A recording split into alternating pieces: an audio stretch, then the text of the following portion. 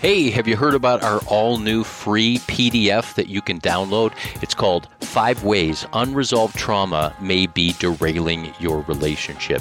And if you're a couple that has done the date nights and attended the relationship retreats and learned the communication skills, read the latest books on marriage, but you still find yourself stuck in a loop of pain and frustration, then this PDF is for you. If one moment everything is fine and the next moment everything feels crazy and that is familiar, I encourage you to go to restoringthesoul.com, scroll down, fill in your email, and get the free copy of our all-new PDF, 5 Ways Unresolved Trauma May Be Derailing Your Relationship. You're going to find it very helpful. Most people feel like they read this and they wonder if we've been reading their mail. They say, this is us. It's going to be of help. Check it out now at restoringthesoul.com.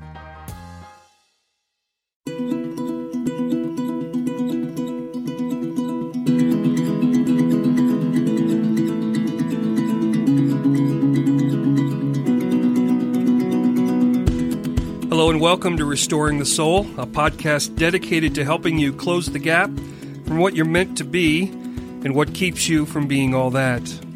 I'm your producer, Brian Beatty, alongside your host, Michael John Cusick, here in Denver, Colorado.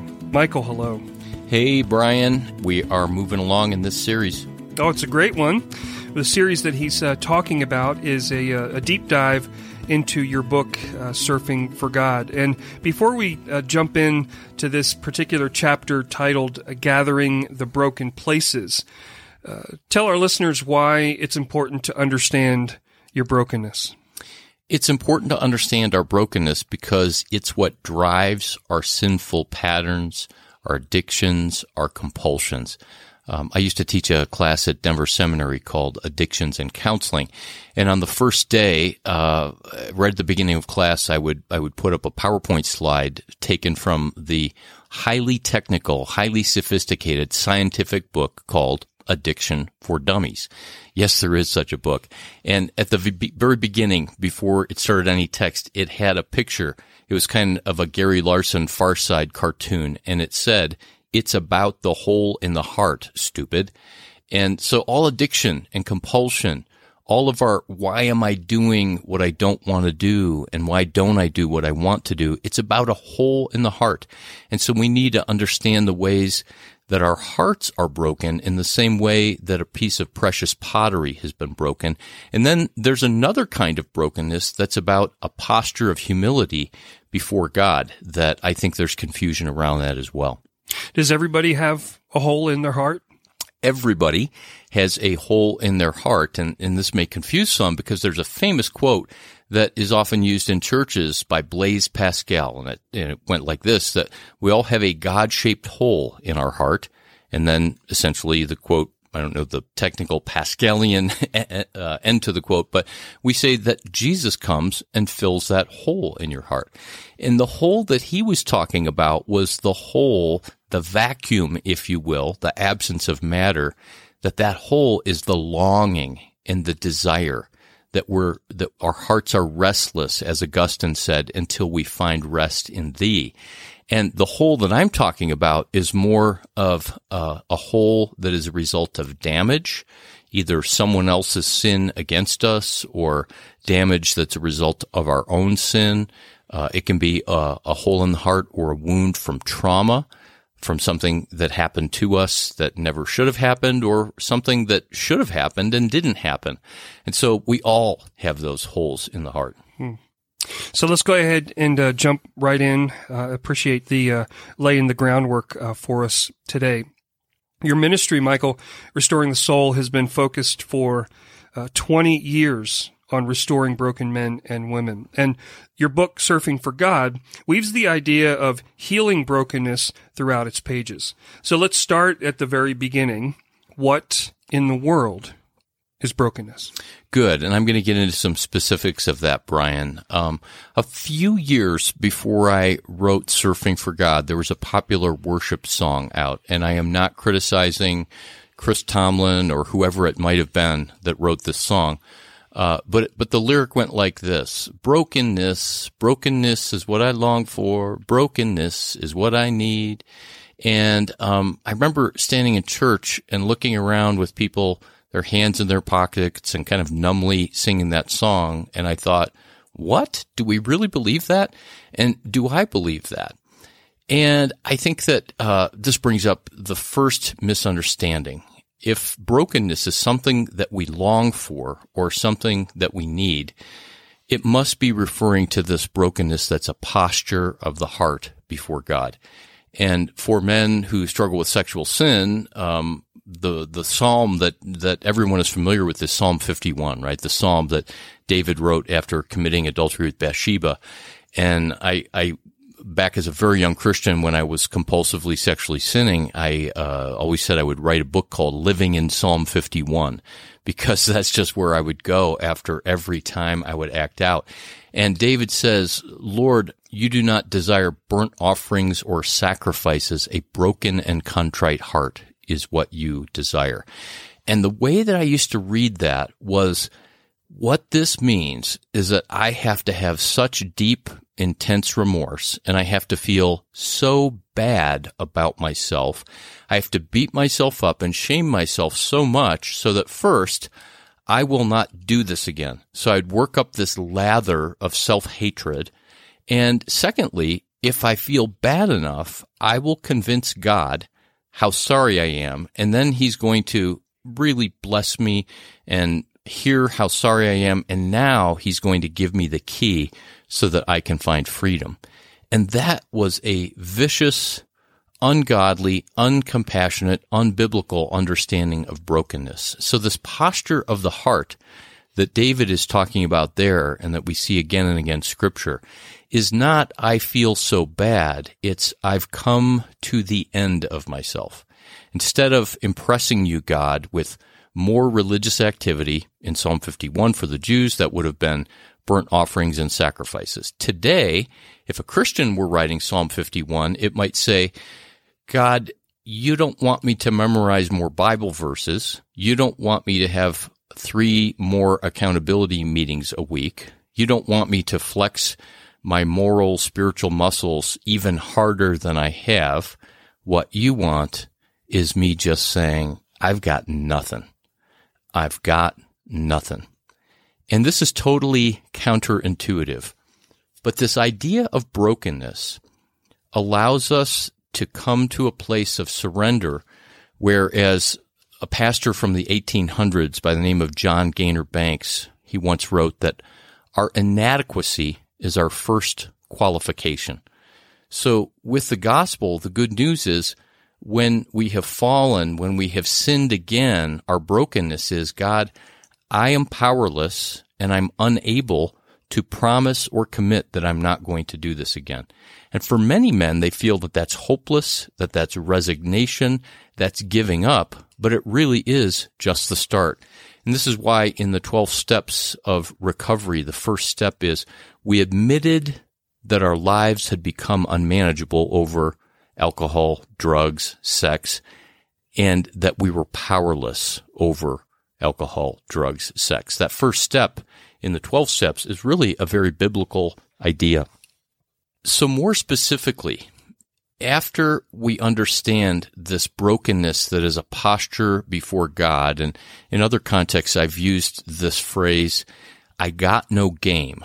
Brokenness before God is saying, I've got no game. And I'm asking you to take that no game, God, and to bring something out of it. But the other kind of brokenness is the fact that ever since Genesis 3 and the fall of man, you can picture an apple falling from a tree. Well, we are God's pottery, made in His image. And so a piece of precious pottery falls from a tree and it falls upon the ground. And sometimes what falls is shattered into many, many pieces, and sometimes it just cracks. But everyone and everything in this world as we know it is broken. And so I've put together 5 W's as an alliteration, just as a way of helping us think about this. So the 5 W's are, and these are 5 W's of brokenness. The first one is wickedness. The second is weakness. The third is woundedness. The fourth is warfare. And the fifth is wiring. I mentioned this in a previous podcast that I talked about 7 core longings, and somebody said, I think there are 13. So if you're listening and you go, well, there's 7 or 12 aspects of brokenness, that's fine. There might be. This is just a helpful construct. So let's first talk about wickedness. What do you think of when you think of the word wickedness? Most people think of, and these are caricatures, but Adolf Hitler and Osama bin Laden. In other words, wickedness is sin that has gone really, really, really far. Wickedness is the worst kind of sinner. And yes, that word wicked is used with great emphasis on the nature of turning away from God at its kind of furthest extent. In Isaiah 53:6, this idea of we are all like sheep and we have each turned astray and gone to our own way. This idea of wickedness is the idea that we turn away from God. I've often said that the word the fall for what happened in Genesis 3 could be better described as the turn. That sin, at its core, is less about this passive gravitational process of something breaks loose and then it just drops, and more of a relational process of turning away. It was Dallas Willard that said that sin is not a value judgment upon our personhood, that we are bad, that we are unworthy, that we are unlovable, but that sin is about independence, a declaration of independence, and about autonomy, our refusal to trust God and to be connected to Him as our source of security. So, wickedness is oftentimes the reason and the rationale and the answer to why do we do what we do. So, if we went back to Paul in Romans chapter 7, who said, why do I do what I don't want to do? And we asked the average Christian on a Sunday morning, why do men struggle with pornography? Well, because they're sinners. Why do men have affairs? Well, because they're sinners. Why do people lie? Well, because we're sinners. But Proverbs chapter 20, verse 5 tells us that the purposes, the motives, and the agendas of our heart are deep, deep waters. So, I have a very strong theology of sin, which in theological circles is known as hamartiology.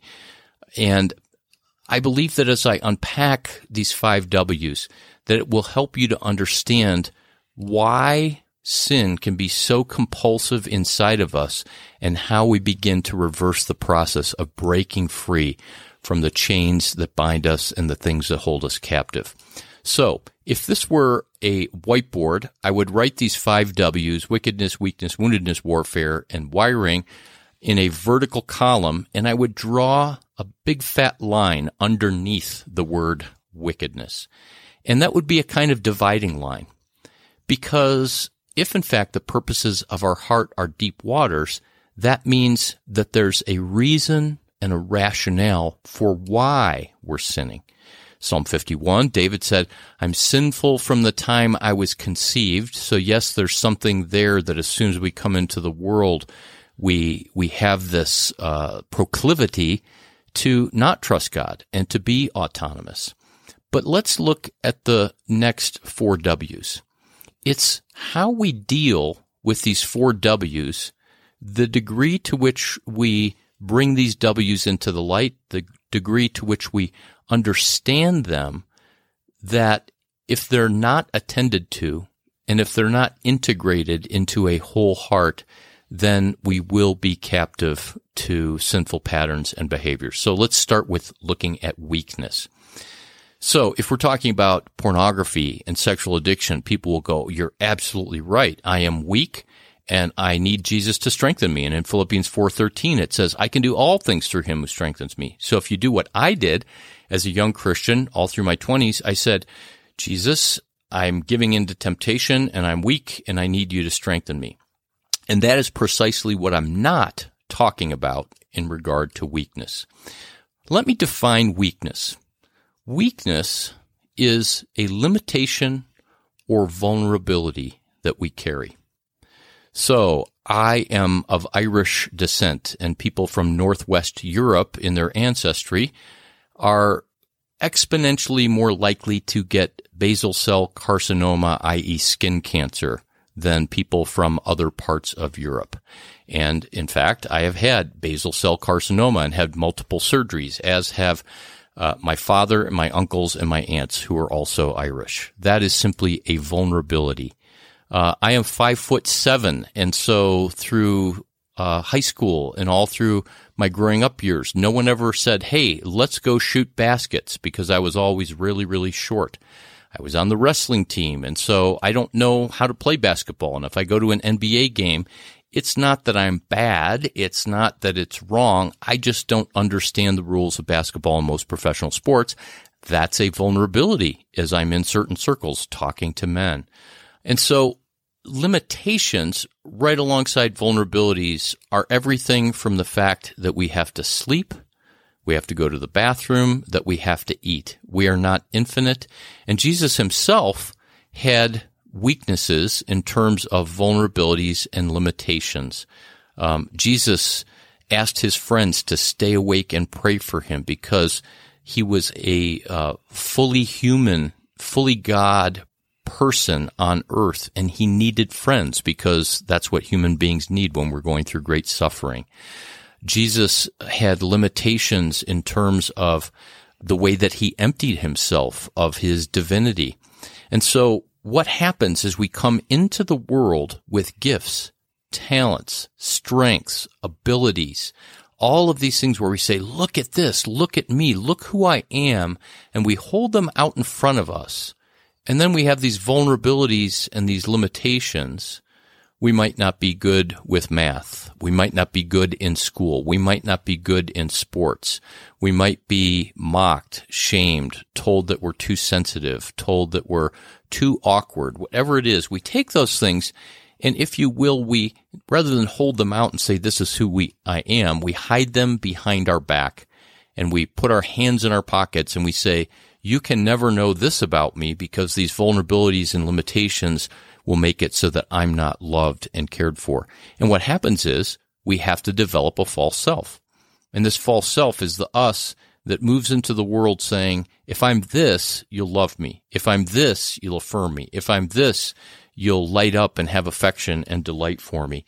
And so our weaknesses are not something that we need to be strengthened in, although there's a time and a place for that.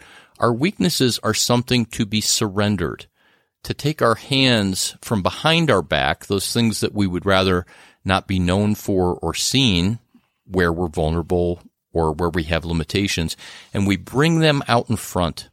And I call that stewarding our weakness. And you may have heard the passage in 2 Corinthians 12, where Paul has a thorn in the flesh. And he cries out, he says to God 3 times, please take away this thorn in my flesh. And God said, my grace is sufficient, for my power is made perfect in weakness. In other words, in vulnerability. And then Paul goes on to say, and listen carefully, he says, in my weakness, I am strong. And I always like to call attention to the fact that if I'm teaching to an audience, I'll pause and I'll say, okay, fill in the blank. In my weakness, blank. And 99 times out of 100 people say, in my weakness, he is strong. God is strong. But the text says, as Paul is wrestling with this thorn in the flesh and he's experienced beatings and floggings and shipwrecks and hunger, he says, when I am weak, I am strong. As Brene Brown has taught, and there's an entire industry now around the power of vulnerability. This is a biblical idea that it's in our vulnerability, our weakness, and our limitations where we actually become strong. And so from an addiction perspective, if the first step in the 12 steps is to admit that we are powerless, this idea of saying, I've got no game, God, I can't do anything, I've got nothing to try to overcome this or commit to this just one more time. Weakness is something that we can befriend and find God in the midst of. Yeah, this is so good, and I really hope that you listening today are taking some good notes. So we're going to take a quick break. Michael, you're going to come back then with number 3, 4, and 5 for the W's as we go through the chapter on Surfing for God titled Gathering the Broken Places. You're listening to Restoring the Soul with Michael John Cusick. Hey, it's Michael. In my life, I've battled addiction and even blew up my marriage. I experienced childhood abuse and lived for years with PTSD. And in all that, I've experienced incredible restoration and healing in my life and marriage. Now, my story is not your story, but there comes a moment for every one of us where we need something to change. At Restoring the Soul, we help couples heal their marriage. We help individuals restore their life and get their heart back. If you can't wait months or years to get unstuck and out of that rut you're in, our intensive counseling process in Colorado allows you to experience deep change, real breakthrough in half-day blocks over 2 weeks. Finally, you can heal from your trauma, overcome those compulsive behaviors, or heal what's broken in your marriage so that you can live the life you're meant to live. Visit restoringthesoul.com.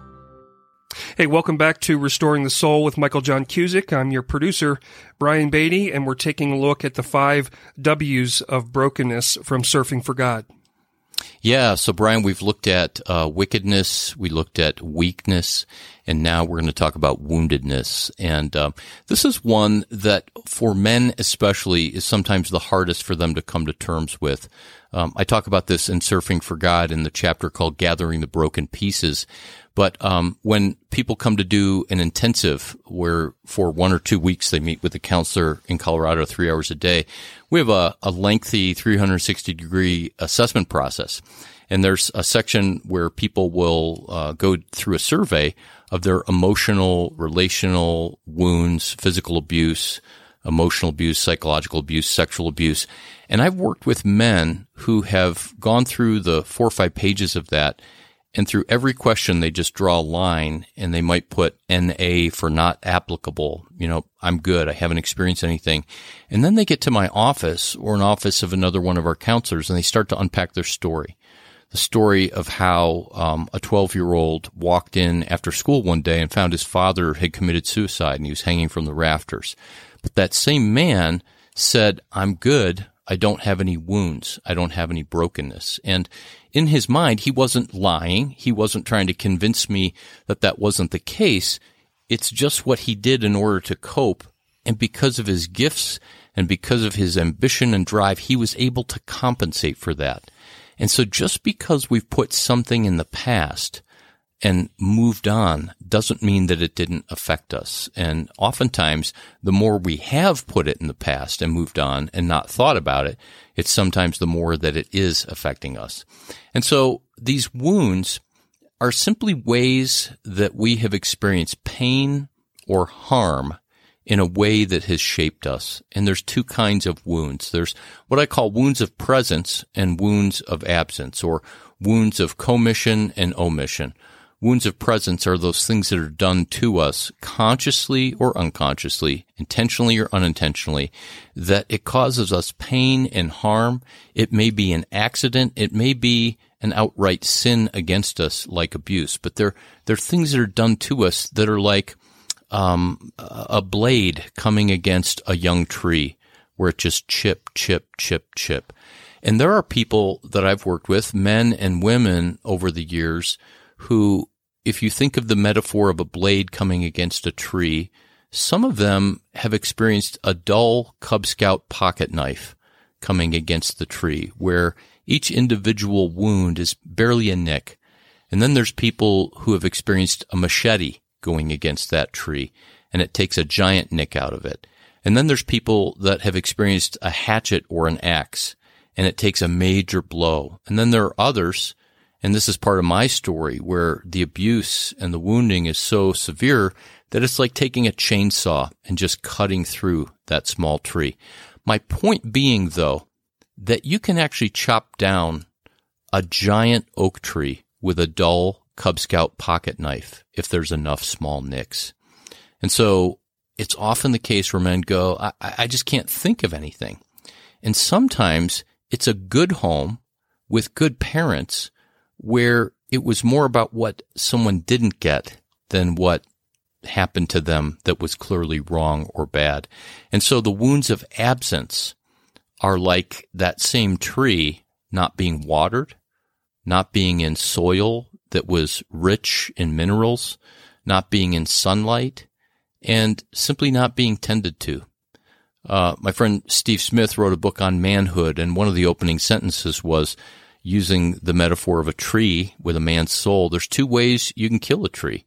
You can stop watering it, or you can cut it down. There are wounds of presence and wounds of absence. Certain wounds cause trauma, and the definition of trauma is any event, any environment or experience that overwhelms our system and leaves us alone and without the resources that we need to cope. And we have entire podcast series on the Restoring the Soul podcast about trauma. I'm not going to go into that now, but I do unpack it a little bit in the book. But these wounds are these experiences that do two things. Number one, wounds cause us pain, and they make us question whether we can really trust God and others. It was Oswald Chambers who said that all sin is rooted in the suspicion that God is not good. And there's nothing like pain and suffering that happens directly to us, where we are powerless, that makes us question whether we can really trust God. Secondly, every wound happens in relationship.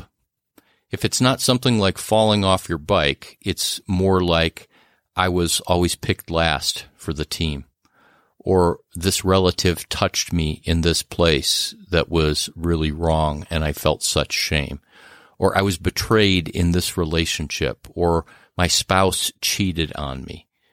We all have stories of those wounds, and every wound creates distance inside of us, a distance where we disconnect from ourselves, and every wound causes some kind of disconnection or avoiding or trying to control intimate relationships. And that plays out on the horizontal level, and it also plays out with God. So that's wounding. The next of the last two W's is warfare, and I'm not going to go into this too deeply. I do have a chapter on this in Surfing for God called The Invisible Battle. And what I mean by warfare is that we are in a battle. We have an enemy. And in 1 Peter, it tells us that the enemy, the evil one, Satan, the devil, that he is like a roaring lion who is seeking to devour. In Revelation chapter 12, classic passage, in the traditional translations, it talks about the accuser of the brethren. I remember as a young Christian, hearing fundamentalist preachers talk about the accuser of the brethren, and they would take those words and make it like 12 syllables. And then I read that passage for myself, and it talks about this war in heaven, and it talks about how in the modern translations it says that we have an accuser who hurls insults at us all day long. And what I want to say about evil and the enemy that Christians have is that the evil one hates your soul. He hates the soul of every human being because we bear the image of God. And the goal of the evil one is to create the illusion of separation from God for Christians and to tell us the lie that we're unloved and that God can't be trusted. Those are always the lies from Genesis 3 forward.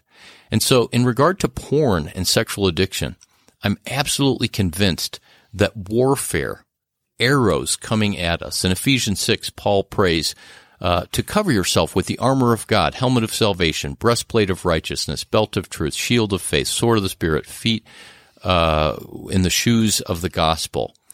It says that shield of faith is to extinguish flaming arrows. And so the way that men struggle with sexual sin is less through temptation, less about, there was a scantily clad woman and that triggered my lust, and more about deception. And the deception is, I'm inadequate, I'm not enough, these deep, deep desires inside of me are never going to be met. God couldn't possibly be the source of my satisfaction. I can't soothe myself. I can't get my needs met by depending on others. I'm basically a bad or unworthy person. Nobody would love me for who I am. And so therefore, I've got to look at porn, or I've got to fantasize or masturbate or act out sexually in order to be okay. All of those lies are there. And we sign on with those lies. Just like if you go buy a car, you sign the paperwork at the end, and you are agreeing to fulfill the contract. You will make the payments if you take that car home.